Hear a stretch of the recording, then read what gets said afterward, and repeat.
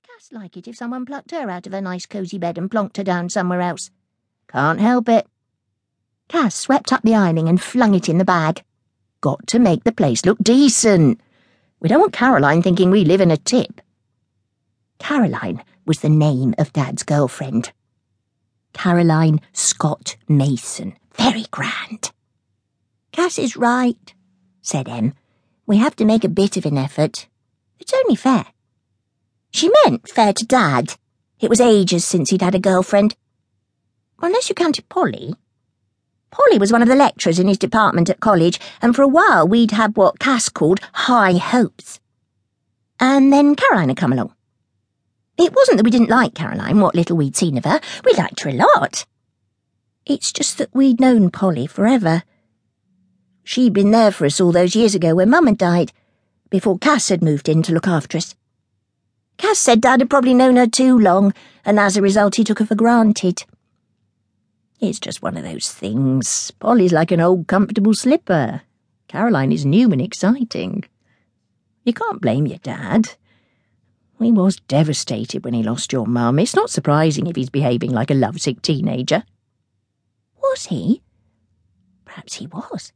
I giggled. Come on, said Cass. Give him a break. Cass is Dad's sister and fiercely loyal. She said it was about time Dad found some happiness in his life. Goodness knows he's waited long enough. I agree, said Em.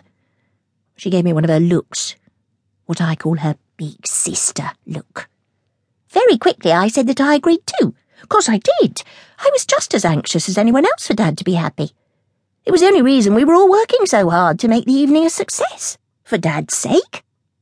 Nothing else would have had me whizzing around with the vacuum cleaner at 5 o'clock on a Saturday afternoon without grumbling about it. I personally consider housework to be a total waste of time, not to mention energy. To my way of thinking, a bit of mess and clutter makes a place more comfortable.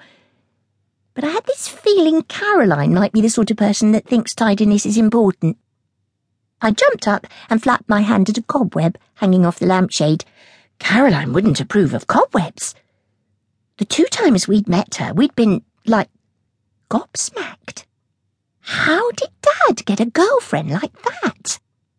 Smart and sassy, dressed like she'd just stepped off the catwalk. Dad is the least smart person in the world. Left to himself, he would shamble around in the same old baggy joggers and faded sweatshirt until they fell to pieces, and even then he probably wouldn't notice. He is really not into fashion at all. We were quite surprised when he poked his head round the sitting room door to announce that he was going off to fetch Caroline, and we saw that he was all dressed up. Dad! I left off vacuuming and skipped sideways to get a better look. You're wearing proper trousers. Dad shuffled, obviously embarrassed. Don't tease him, said Cass. He wants to look nice. He does look nice. I didn't even know you had that jacket, said Em. Been in the cupboard for years, muttered Dad. Thought I'd better give it a go before the moths got at it. Quite right, too, said Cass. So, how's it going? Said Dad. All under control. Don't worry, as soon as we've finished in here, we're going to start preparing dinner. Right, you two? Right, we nodded. A faint look of alarm had spread across Dad's face. You mean you haven't actually cooked anything yet? It's only just gone 5, said Cass.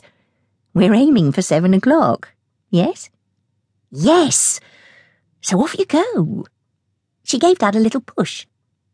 We'll see you back here at 6:30. Just stop panicking, we've got it all planned.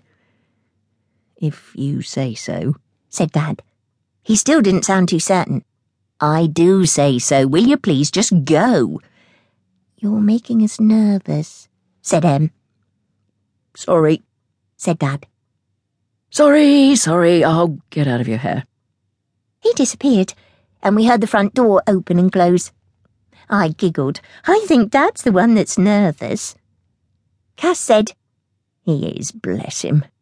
Like a boy on his first date. Let's go and make a start on the food. We'd already decided what we were going to do. Steak and kidney pie, followed by lemon possets. Mock steak and kidney, that is.